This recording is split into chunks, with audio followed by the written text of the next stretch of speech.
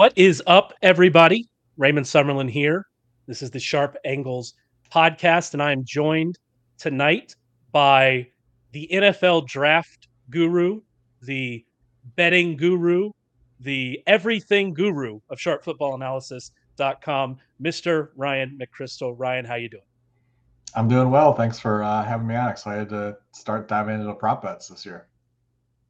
Yeah, no, it's something I was excited about. Every year I'm new here at the website. Every year they said, "Oh, Ryan does this over under series," and I went back and read your over unders from last year. I was like, "Oh yeah, I'm well into this. We need to definitely talk about the over unders." And I think most people know that I am a fantasy person, kind of first and foremost. But this is one of those nice places where fantasy and betting kind of overlap, right? This player prop area. And so it's interesting to dive into these. It's different than trying to think about it from a fantasy perspective because you're interested, a little bit more in like the projection rather than the upside or downside arguments of somebody. So it's an interesting way to think about players. And so yeah, I'm into this a lot. I'm very excited to start talking about it. You can actually find the write-ups for the quarterbacks we're going to talk about tonight over at Sharp Football Analysis. Next week, running backs will be coming out, the week after that, wide receivers, and the week after that, tight ends. And so we're going to have a ton of prop bets all for free over at the website. So make sure you check that out. And then every player we're going to talk about tonight, every team we're going to talk about tonight, you can find an in-depth look at those teams, their rookie classes that were written up by Ryan right here, excellent write-ups of all the rookie classes, thoughts on the win total over-under, and all of that in Warren Sharp's 2023 football preview. It's available at sharp.football.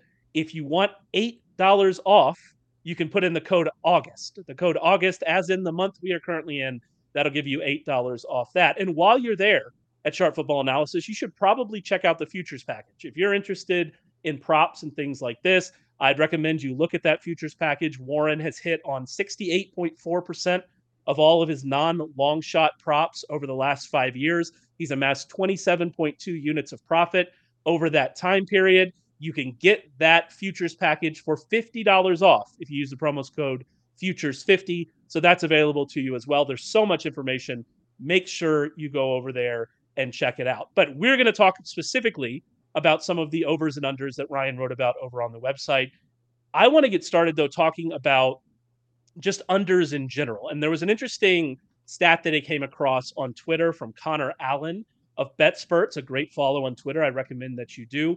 And he pointed out that the under on player props has hit 61% of the time over the last two seasons. It was 63% in 2021, and it was 60% in 2022.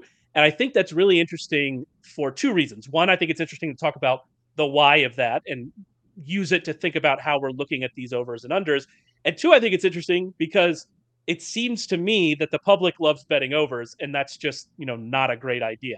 So let's get into the why first, Ryan. Why do you think the unders are hitting at such a high rate these last 2 years?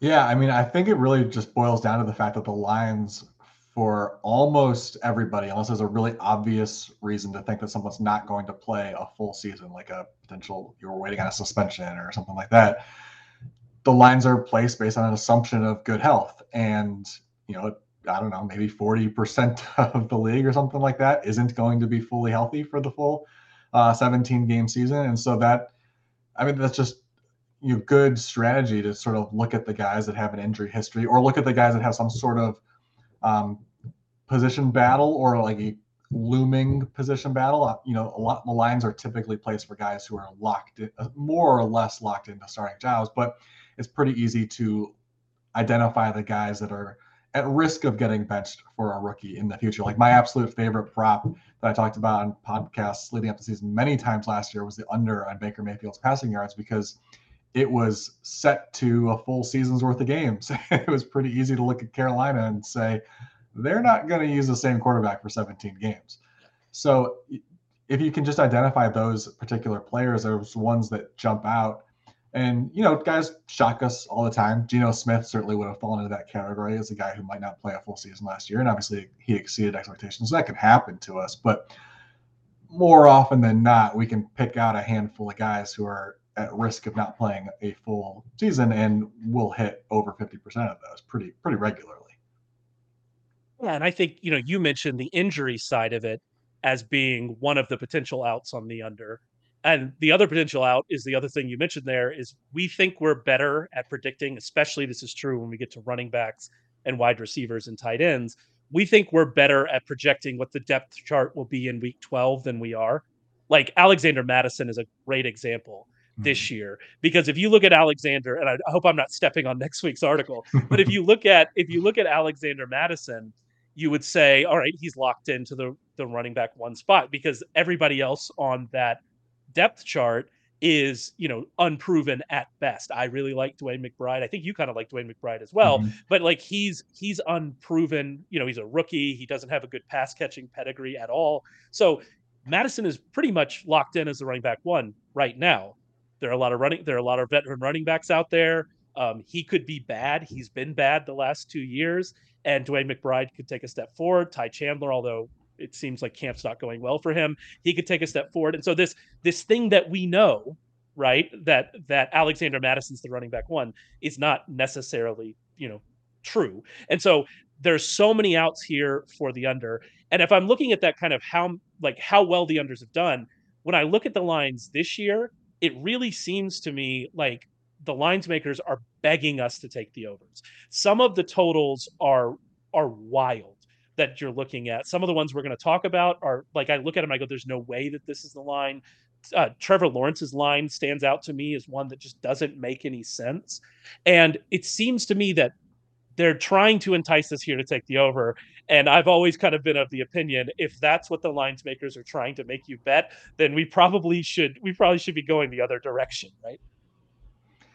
Yeah, of course. I mean, if you get that sense, I feel like I get that sense more often in college football. It's pretty common there where you feel like, someone knows something kind of lines. Yeah. Well, yeah, whenever you get that sense that you should be wary of going with what seems like obvious. But yeah, I mean, I do feel like some of the lines are surprisingly low, but I still like. We're going to talk about some of them here with the quarterbacks. There's still quite a few unders that.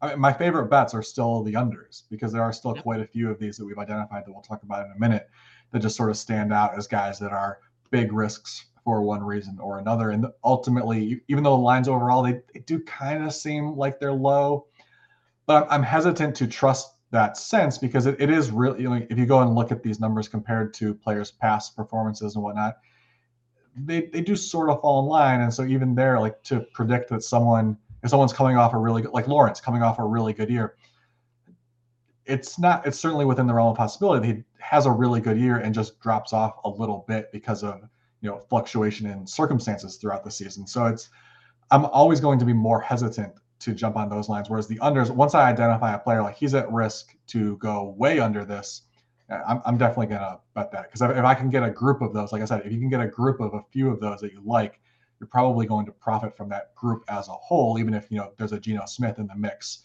that exceeds it as a whole, you're probably profiting off that group of unders. Let's actually get to one of those unders then that kind of fits this discussion we're having perfectly, and that is Lamar Jackson. Lamar Jackson's total yardage total is currently set at 3,500 and a half. That's available at both DraftKings and Underdog. By the way, we're going to be talking about some Underdog lines. You can get the Sharp Fantasy Football Draft Kit for just $1 if you sign up and deposit at Underdog. Information on how to do that, it's at sharpfootballanalysis.com. Underdog also has these season-long bet lines. They're called pick'ems over at Underdog. So, there's a lot of ways to get involved with Underdog. So if you want the Sharp Fantasy Football Draft Kit, you can go sign up, deposit an Underdog, get it for just $1. It's really the right way to go. But talking about Jackson, I think Jackson fits what we've like all of these cautionary undertales. It seems like Jackson really fits that mold to a T this year. Yeah, absolutely. This is one of my favorite unders. And then it's really the obvious thing right at the top is he's the injury 2 years in a row that he's missed. I believe it is 5 games in each season. I believe it was. And so if that happens again, the under's a winner. Like it's as simple as that. He maybe if things go really well for that passing offense, he doesn't need to play 17 games.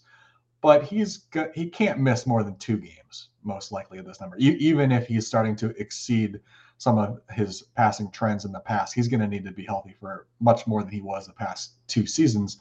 And to hit the over, he's got to exceed his career high by about 400 yards. And even if injuries are a factor in why he hasn't achieved that, we can look at the past and say if he played 17 games, he would have gone over 3,000 yards. It's true, but even when injuries are a factor, if you're betting on somebody to set a career high by a pretty good margin, in this case, basically a huge margin, a game and a half based on his passing rates, that's not a good bet to make more often than not. And I think the other, like, sort of tied into that, the reason why I like this is it's often a good idea to bet against offseason storylines. There are certain like truths that happen in the offseason that we can get behind. A big significant change, somebody adds, like the Jets add Aaron Rodgers. Yeah, of course they're going to be better this year, right? Like something obvious like that. But in this case, the expectation for their passing offense to develop, it's about the fact that they added Todd Monken, offensive coordinator from Georgia. That might help. He likes to throw the ball downfield, but it's not like Georgia was lighting the world on fire with their passing game. That was still a very run-heavy team, for good reason. But ultimately, that was a very run-heavy team. And then the additions of OBJ and Zay Flowers, which, I think those guys are upgrades. But OBJ we haven't seen him in a while.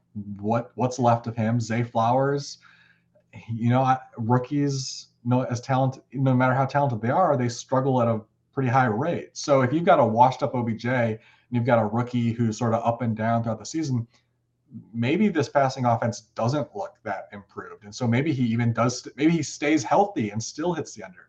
So I feel like you sort of got 2 avenues there about how the season could definitely play out. And, whether it's an injury that knocks him down, whether the receiving core underperforms, you got 2 very obvious paths right there where you win with an under. And that's how I like to think about this kind of thing, is I think about outs and how many outs we have. And you mentioned both of them, obviously the health issue, and we don't need to litigate that. That's there. Yeah. But you're right. We're assuming this passing game is going to be better. But that's an assumption. Odell's a year older. He's off. Odell Beckham wasn't that great in Cleveland or with the Rams until that playoff run anyway. And then he suffered another knee injury and he missed a season. And so, you mentioned Zay. Zay's smaller. He has questions. I like Zay Flowers, but he's smaller. He has questions. Rashad Bateman just came off the PUP list on Wednesday. His foot is still a problem from last year. He's played 18 games in 2 seasons. This could just, again, be Lamar and Andrews. And if it's just Lamar and Andrews again, we're into the same exact problems that he's had over the last couple seasons. And so it's not just an injury. There's so many outs here to this under. And I think you brought up the perfect point. He has to smash his career high. His career high is 3,127 passing yards. He has to smash that to hit this over. So I am on board 100%, no hesitations. I think this is, of all the bets we're going to talk about tonight, I think this is my second favorite. I'm really gung-ho about somebody later, but I think this is my second favorite. I'm with you 100%. Another one you had in the article, and again, these are all at sharpfootballanalysis.com, was Matthew Stafford under 3,700 and a half passing yards at DraftKings. That number is actually 3,850 and a half at Underdog, so you get a little more value on the under over at Underdog. Why are you, obviously Stafford's coming off a bad year, he's had some injuries, but what particularly interests you in this bet this season? Yeah, I mean, there's sort of 2 factors here, and they're definitely tied together. The first, again, obviously injury risk. He was injured last year, a fairly severe injury, the type of thing that if he re-injures that, spinal contusion, I believe was the phrasing Rams have used for it. The type of injury that if he were to re-aggravate it, it's not just like he's not sitting out a game, he's sitting out a chunk of the season again. And remember when it happened, there was discussion about whether it could even be career-ending injury. So it's a significant injury that he's coming back from, even though they say he's at full health. An older quarterback and a spine injury, it's risky. Like, it is common sense, right? We can use our own common sense and our knowledge of our own bodies to know that spine, back injuries, when you get older, nobody used to have a back injury, right? Like, you just kind of have. I'm roughly the same age as Matthew Stafford. I am a slightly less good athlete, we'll say, but I am roughly the same age. And I was walking down the stairs yesterday, and my ankle just kind of went popped and let go, and I almost fell down the stairs. So yeah, when you get to around those late 30s, random things happen. You know what I'm saying? Yeah, all injuries are more risky when you're at that age. Yeah, But then the the thing that sort of ties right into that is the supporting cast has gotten weaker. This is not even close to the supporting cast that he had when they won the Super Bowl. And most importantly, the offensive line is not good. It's which is really disaster. concerning when you have an immobile quarterback with injury concerns. So he's going to get hit more often than he should playing behind that offensive line. He was sacked or hit on 18.7% of his dropbacks last year. That was the fifth highest rate. You just can't have an older Matt Stafford getting hit at that rate. And one of the big concerns is at left tackle Joe Noteboom last year, a lot of 10% pressure rate. That ranked 34th out of 35 qualified left tackles. And they really didn't address the offensive line. I think it was the most surprising non-move of the offseason was the Rams not investing in the offensive line. Obviously, they had limited resources to do it, but they chose to completely ignore it basically. And so the fact that you've got an injured quarterback with what looks to be a really questionable offensive line, that's a big red flag, I think. Yeah, and you mentioned this roster it's one of the worst in the league, and that's with Cooper Kupp, Aaron Donald, and Matthew Stafford. Matthew Stafford's not on the level of those two players, but you could, both of those players, Aaron Donald, if not the best at his position, is the second best player at his position. Cooper Kupp is definitely, if he's healthy, in the top 5 of his position. And even with those guys, this roster is one of the worst in the league. That actually brings me to a little bit of concern I have with this under, and that is, could he just throw it 40 times a game? And that's going to get him there, even if he ends up, let's say, missing the final 4 games or 5 games. Are they going to be so bad, and are they going to have to throw so much? You don't have the same concerns here with Stafford that you have with Jackson. He doesn't have to hit a career high to hit this, right? He had 4,800, almost 4,900 yards in 2021, right? And so I do think this probably requires an injury for him to hit, because I just don't think, they're going to just have to throw so much. But like you said, he's an older quarterback that had it. You mentioned it. There was talk he was going to retire in the offseason. Like that's the level we're at here with Stafford. And so it's an interesting thing to think about. And if this team is this bad, is he going to want to sit behind that offensive line getting hit to go 1-15 so they can draft Caleb Williams? Like we're talking about like that bad of a roster, even with Aaron Donald and Cooper Kupp. They do have their first round pick next year, right? They finally have their first round pick I back. believe next year is when they do have it. We're gonna get But to see a Rams first round pick. What a time to be alive. yeah. But the other thing is, as you're talking about how bad this roster is, we were sort of discussing this as like it's a severe injury that could knock him out. That's entirely possible. But because this team is so bad, it could also be just sort of normal nagging injuries. And then in week 14 or 15, he's like, do I really need to go out there again? Maybe we give Stetson Bennett a couple of games to see Yeah. what's going on there. That's also a possible out that could work in our favor for the under here. Yeah, if you're 12-2, you're like, I might play through the sprained ankle. If you're 1-13, you're like, I don't know. Exactly. Maybe I'll sit this one out. Absolutely, I agree. Our final under that you wrote up in the article was Ryan Tannehill, another kind of older quarterback. Although I think Ryan Tannehill is older than he is. I don't actually know how old he is. I've known Ryan Tannehill so long. I live in Texas. He obviously went to A&M. I've known him so long. I feel like I think he's older than he is, but that's neither here nor there. His Known him under since over he at was a wide DraftKings. receiver. Yeah, I've known him since he was a wide receiver. That's one of my favorite. It's one of my favorite announcer trope Yep. about we hear it less now, but at the beginning of his career it was funny. And he was a college wide receiver. Thanks, champ. I've never heard that one before. But but Ryan Tannehill, yeah, Ryan Tannehill is under over at DraftKings, or his total over at DraftKings is 3,075 and a half passing yards. At Underdog, it's 3,250 and a half. So again, a little bit better value at Underdog again on Tannehill. I think going back to the Jackson conversation, the Tannehill conversation feels similar, but also to like the nth degree of what we were talking about with Jackson, because you have even one more out with him. Yeah, I think this is my favorite prop that I've come across so far. And it really boils down to the fact that this line does seem to be assuming he plays a full season, which won't happen. I mean, this is the Baker Mayfield thing that I mentioned before. It's a really similar situation, except maybe even more obvious than Baker Mayfield, because Yeah. it's not like Baker Mayfield had any young quarterbacks knocking on the door. Tannehill's got two young quarterbacks knocking on the door that they need to play. So, like, at some point this season, Will Levis is going to play. And if for some reason Levis gets hurt during practice or whatnot, and he's not available, or he plays a game or two and is just awful, then Malik Willis is going to play. They're just not going to.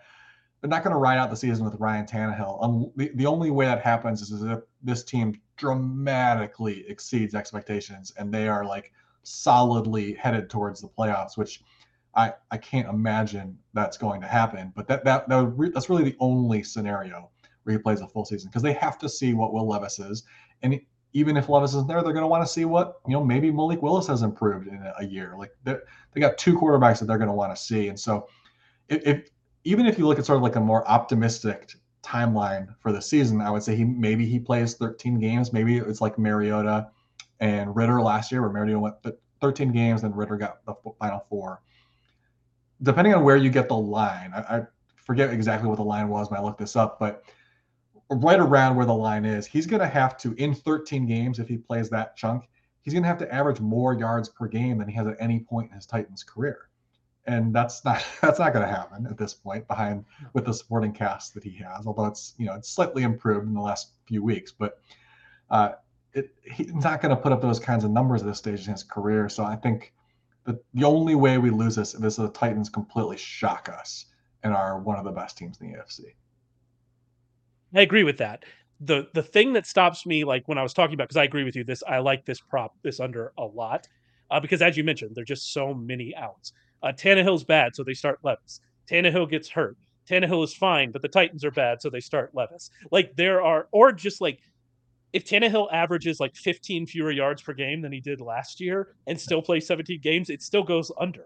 Like it is, there are so many outs for this one, and I agree 100% about it. I do think the Titans might surprise some people this year. I think that their front seven on defense is very underrated, especially now that they have Harold Landry back. I think their defense is going to be better. Getting DeAndre Hopkins in there, moving Burks to the wide receiver 2, maybe getting Chig involved a little bit more. The receiving core, it at least it's at least respectable now, where it wasn't even anything resembling that before they signed Hopkins. But this goes back to kind of the Rams conversation we had. Their offensive line is a disaster. It is an absolute mess. And that, again, like we talked about with Stafford, that kind of raises that injury risk that we have for Tannehill. And will they be able to lean as much? You mentioned this in the write up. Will they be able to lean as much on Derrick Henry, who wasn't as productive after contact last year as he has been in his career and is getting older and maybe slowing down a little bit? Can they lean on him as much with this offensive line being as bad as I kind of anticipate it to be? And so, yeah, on this Tannehill thing, there's so many outs, but I do have this little slight worry that maybe the Titans, especially in this division, the Colts might not be trying to win. We'll see what the Texans are. Like, maybe they hang around too long and Tannehill plays too many games. That's my one concern. Yeah, that seems plausible. Like you said, especially in that division, there's going to be a lot of winnable games in that division, and maybe they are better than we're expecting. But even in that scenario, like you said, the defense is really going to be the strength of their team. So I think it's still going to be a lot of low-scoring games. They're relying on their run game. So even if they do exceed expectations, I'm not too concerned that Tannehill starts putting up huge numbers, because I just don't think that is going to be the focal point of the offense, especially with the offensive line struggling. We know how much in the past that they've really liked using play action. And if you're not trusting your offensive line to hold up for that, fraction of a second longer that you need for play action to develop, that maybe throws off what they're comfortable with in the passing game. Like there's certainly a way for them to be better than a lot of people are expecting, but also just not have much of a functioning passing game and really relying on winning low scoring games. Absolutely. That's certainly there too. We've added a fourth out to our Tannehill bet. All right. But I'm done being negative. I'm done being negative. Let's move positive. And you actually mentioned this guy just a second ago, and that was Desmond Ritter. And you like Desmond Ritter over his total right now is 2,600 and a half over at DraftKings. It's 2,650 and a half at Underdog, so a little bit worse odds or a little bit worse number there for us on underdog. But you like the over on 2,600. Why? Yeah, this doesn't happen very often. I can't remember finding a season long prop that I liked for this reason before, but sort of the reverse of what I was talking about my strategy is with the unders, where I like finding guys who are going to get benched. In this case, it kind of feels like the line is set where they're expecting him to get benched. And to that, I would say, for who? I mean, he's not getting benched. Taylor Heineke. He's They're gonna do not some. He's gonna do benching some him. trick throws. It'll be fine. That is absolutely what people are expecting because he was a third round pick. Expectations are not super high. Heineke has sort of been this like darling when he has like some moments here and there where he looks decent, but he's terrible. Like anyone who's been forced to watch Heineke for an extended period of time knows he's not the darling that people fell in love with for like a brief moment in that playoff game, whatever it was a couple of years ago, where he looked somewhat competent, and that alone was enough to like get people excited. Like he's not a good quarterback. But and then on like a more serious note, the reason why I really don't think he's going to get benched in favor of him is that Heineke has no experience with his coaching staff. Mariota got started the year and had a very long leash because he knew that system. He came over from Tennessee with Arthur Smith. Now Heineke joins them to provide some sort of insurance. I think there, at least he has started in the league. Like that's really the selling point with him. Like he's sort of been around long enough that he can provide a little bit of veteran presence there. And if something were happening to Ridder, at least you have a guy who's been there before. But he's got no experience with his team. So now Ridder is the one with more experience in the offense. He's the one that they obviously want to succeed. So he's going to have a pretty long leash. And this number is so low that even if he gets hurt and misses a game or two, as long as it's a relatively minor injury, he's fine. I think if he plays 15 games, he's fine to hit the over because he was on pace for over 3,000 yards last year in those 4 games. So I think the injury risk is always out there for everybody, even a young quarterback like this. That could certainly be why we lose this. But I don't think we're at risk of him being I don't think we're at risk of him getting benched after 11 games or something like that. The only way that I could see that happening would be, the division's really open. They've improved the defense. The defense still isn't going to be great, but they've improved the defense. And, Arthur Smith is in year 3. Does he feel some pressure to win if it's not working right away? But I mean, this offense is going to be built on the running game regardless. So, the quarterback is almost immaterial to kind of what they're going to be trying to do. Like they were historically run heavy last year. They were 13.7% under their expected pass total last year, which is a wild number that we hadn't seen from any team in a long time, except, by the way, the 22 Bears. Both the Bears and the Falcons were trying to set a record last year. And so, they've already been super run heavy, so you're not really worried about volume because they were run heavy when he was throwing last year and he was well over this pace. He was able to be over this pace, throwing for a near league worst 6.2 yards per attempt. Kyle Pitts wasn't there. As Ridder takes a step forward, you could see his efficiency improving, even if he's getting closer to more of like a league average, 7 yards per attempt, then that's, that takes away how many attempts he needs to, hit this number and stay on that pace. Again, I like to think about these and outs. There's so many outs here for him. The one concern, you mentioned it, was, well, the two concerns: injury is always a concern with these totals. But would they bench Taylor Heineke? You seem set they wouldn't do that. There's a inkling of worry about me on that, but I don't think it's a big enough worry for me not to bet this. I love this over, and I think that you've nailed it as this being kind of the opposite of the situations that we were talking about, on the other side.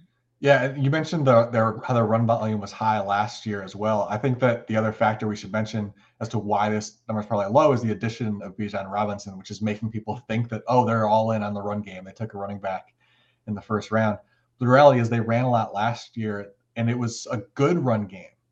So they're not adding this because they need to improve the run game, which makes me think that, if anything, Bijan Robinson might decrease their run volume because what they missed from the running backs last year at times was passing game, and they weren't really trusting Cordero Patterson to be the workhorse running back anymore. He was coming in and providing some of that, but if they can have a workhorse running back like Robinson that they really trust in the passing game, which they did not have with Algier, that's going to open up the playbook a little bit more when their RB1 is out on the field, which towards the end of last season, you sort of knew that that aspect of the playbook wasn't out there because they just weren't going to throw the ball to Algier. Same thing when Huntley was out there; he wasn't seeing a lot of action. So I think Robinson, because he's so good in the passing game, that addition, although it's counterintuitive, may actually cause them to throw more. He averaged 13.4 yards per catch in college. Bijan did, Crazy. and he was the only back last year. I believe this is right. This is a Reach Rebar stat. The only back in last year's or in this year's draft class that had over 100 air yards. So it wasn't like he was catching screens. Yeah. He wasn't Zach Charbonnet yet Yep. and getting to his totals that way. He was actually being used down the field, and yeah, I think you've raised a good point there about maybe him expanding that. And I like they can't run more than they already were. Yeah. They were already as run heavy as a team can be in the modern NFL. And so yeah, I'm not particularly concerned about that.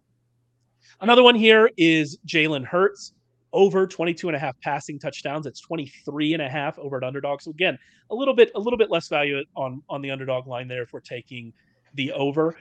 I'll talk about kind of some of the reasons I find the Eagles passing game absolutely fascinating, trying to project them for fantasy moving forward. But what is it about this bet that you like? Yeah, well, first of all, to be totally transparent with these that we're giving out, I'm giving out 3 overs and 3 unders in these articles. So my confidence level is not as high on all of them, obviously. We're creating content to an extent here. I do like these, and I actually have bet this, but I'll adjust how much I put on something depending on my confidence level. Sometimes sure.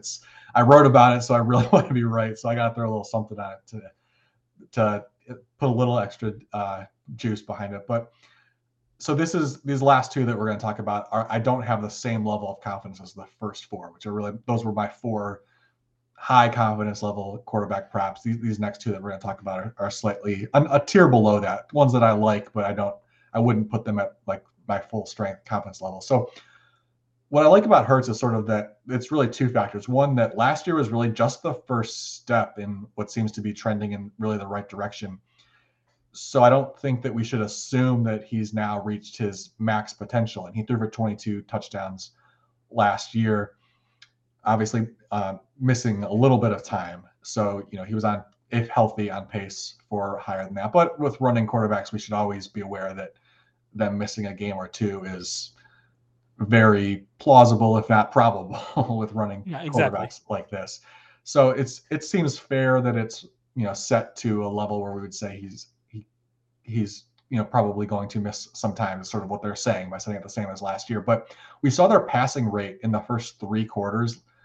From 2021, it was at 49.8%. Last year was 58.1%. So their confidence level in him just skyrocketed. And we should assume it's going to stay the same because obviously he met all expectations last year, and met all internal expectations, I should say, exceeded outside expectations by a lot. And I don't see any reason why that there shouldn't be higher expectations on him now. Like, he's still a young quarterback who's continuing to grow. It's not unrealistic to think that they could ramp that up even more, especially as they want to keep him healthy. So we could see that already relatively high passing rate jump up. The other factor here that I think has been really under-discussed with the Eagles as a whole is just how unrealistically dominant they were last year. The Eagles are a great team. They're a legit Super Bowl contender once again, but they're not going to just plow through the season the way they did last year. They had a league-high 55 offensive drives when they had a double-digit lead.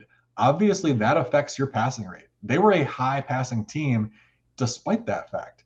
So I think just even if they are just as good as last year, they're probably not dominating at that level just because the randomness of the season is going to not allow you to do that. Teams just don't blow through 2 seasons back to back. And even just 1 or 2 more games that are close is going to increase his passing volume to the point that I think he should fairly easily hit the over. And the risk of you missing it, I think, is really just injury because the passing volume is there and we should expect it to stay at that rate or higher. Mitch and I have talked about that second half over and over and over again. And that's one of the things that makes projecting them hard because candidly, if you look at their offense just as a whole, it has some regression red flags. their yardage to touchdown, converting yardage to touchdown, how many touchdowns they had versus how many yards they had. That ratio was unsustainable. They were very successful in the red zone, in part because of Jalen Hurts runs. That is unsustainable. But then, like you mentioned, they just didn't have to throw in the second half. Jalen Hurts had it was 23rd among all quarterbacks in second half dropbacks. He was 31st in fourth quarter dropbacks. He had fewer fourth quarter dropbacks than Joe Flacco. Joe Flacco played 5 games. So they did not have to throw in the second half of games. They're probably going to be very good again. They might be better this year than they were last year based on what they were able to add, to that defensive line. Thank you all other teams for allowing them in the draft to do what they were able to do. But, again, you're just not that dominant over and over and over and over again. You're still playing NFL teams. I do think it's likely they pass more. And like you mentioned, if they are forced to run their offense, if they're not just running out the clock, they're going to throw. They were 6th in neutral pass rate last year. They are going to throw. The other thing I find interesting about this is that the Eagles had one of the lowest dropback rates in the red zone that we've seen in a long time. They have the second lowest dropback rate in the red zone since the year 2000. Since the year 2000. That is how little they threw in the red zone. It's one of the reasons Jalen Hurts had so many rushing touchdowns. But that number, is it sustainable? Well, that's a choice that the coaches were making. So perhaps it's sustainable. But seeing an outlier stat like that happen again is not, it's not something we're used to. So I think that even though overall offensively, I think the Eagles could score fewer touchdowns, I think there could be some regression in that, just looking at all of that, or at least score fewer touchdowns per drive, score fewer touchdowns per yard gain, that kind of stuff. They might be actually forced to throw the ball a little bit more, maybe have a few more drives, and I think it might all even out in the wash. And that's one of the reasons I find the Eagles so fascinating. And like I said, there's a lot of reasons to like this over. As you mentioned, he's a running quarterback. He could get hurt. That's always a concern with overs. But I think if he's going to play a full season, I like him to go over this number for sure. Yeah, that red zone stat is crazy. It's almost making me like this prop even more, because another red zone stat that I included in the article was that only 18.8% of his red zone passes resulted in a score, which ranked 30th out of 33 quarterbacks. And again, like we saw that offense last year, that makes no sense at all. Exactly. That's some of that is play calling probably, but obviously there's like a flukiness to that. Like Jalen Hurts should not be at the bottom of the league in percentage of passes resulting in a score in the red zone. So if he's dropping back in the red zone at such a low rate, which we don't expect to continue, and an incredibly low rate of those dropbacks are then resulting in passing touchdowns, which we don't expect to continue, it just stands to reason that even if the offense as a whole regresses a little bit, he's just positive regression here is going to dictate that, a relatively healthy season pushes him over this hopefully pretty easily. Yeah, absolutely. And by the way, those red zone stats and some of those yardage to touchdown stats, all of those are courtesy of Rich Hribar. All of them are available in the Fantasy Football Draft Kit, which you can get if you sign up and deposit at Underdog for just $1. So deposit at Underdog, go ahead and make some wagers on some of these over-unders we've been talking about, and then go and read the draft kit and find all of those nuggets from Rich Hribar, the best in the business, Rich Hribar. So make sure you go and check that out. All right, we've got one more to talk about here, and that is the one that I am actually most excited about. I don't feel great being most excited about an over for all the reasons that we've talked about, but I love Justin Herbert over 4,450 and a half passing yards. It's the same exact number at DraftKings and Underdog. It's the easiest over on the board to me. And it's funny you mentioned kind of players that underwhelm, that do worse than we kind of expected they would. That was Herbert last year for a lot of very good reasons. And now we're seeing maybe we're being a little bit hesitant if he's going to be able to come back.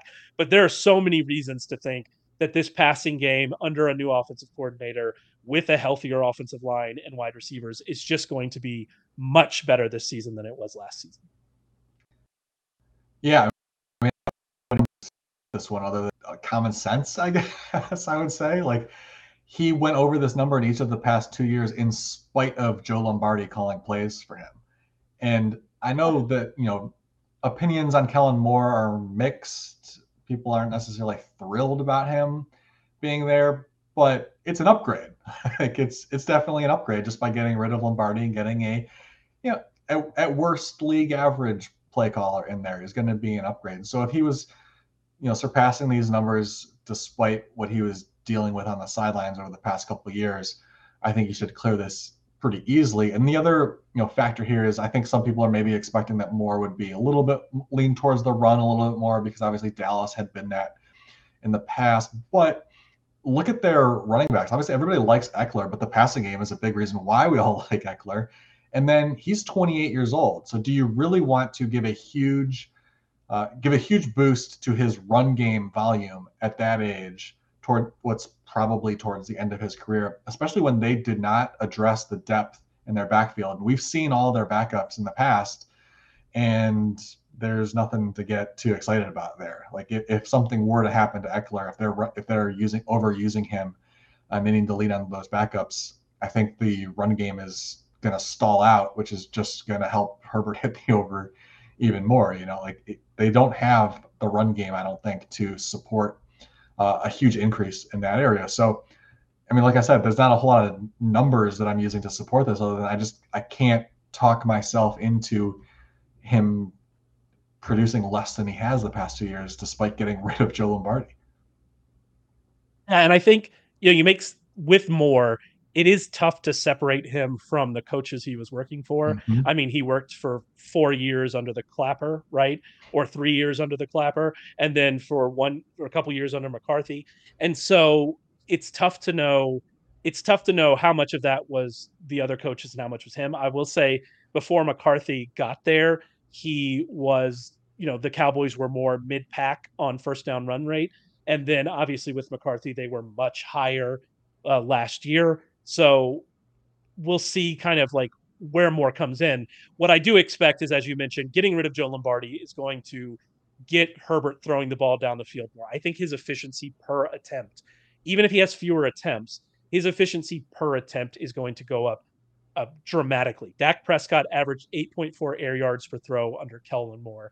Herbert was at 6.4 last year. Criminal. That is Matt Ryan levels of air yards per throw. It is criminal is the right word. Like there was no reason for that. And it's not like he hasn't been successful on throws that travel at least 15 yards in his career. Herbert has averaged 0.62 expected points added per play, the 47.7% success rate, 13 yards per attempt, and an 8.6% touchdown rate in his career. And I know that's a lot of numbers. I can just tell you those numbers are really, really good for players. Those are top 10 numbers for quarterbacks throwing down the field. And so if Kellen Moore is going to allow him to throw down the field, their offensive line, especially Slater, can stay healthy. Their receivers can stay healthy. And obviously they added Quentin Johnston. You and I have had some conversations about Quentin Johnston, and we have no idea. I have no idea if he's good or not, but at least they added a first round pedigree wide receiver to pick up the slack when Mike Williams misses time. More evidence that they want to throw the ball. Whether exactly. Good or not, I was going to say evidence of their mindset. Yeah, I was going to say if Mike Williams misses time, but I think at this point, when Mike Williams misses time is where we should get. But yeah, and again, it's evidence they want to throw the ball. So I think Herbert is going to have a massive season as a passer. And I think maybe we're getting a little bit of a discount on this line because they disappointed a little bit last year. Yep. Completely agree with that logic. Right. So that's it for us. You can find all of these at sharpfootballanalysis.com. Go and check them out. Stay tuned. We're going to have running backs next week. We're going to have wide receivers the week after that, tight ends the week after that. So make sure you go and check that out. Check out the draft kit on sharpfootballanalysis.com. Rich Rebar is going to be in the feed tomorrow with Evan Silva. So make sure you tune into that, and we'll see you next time.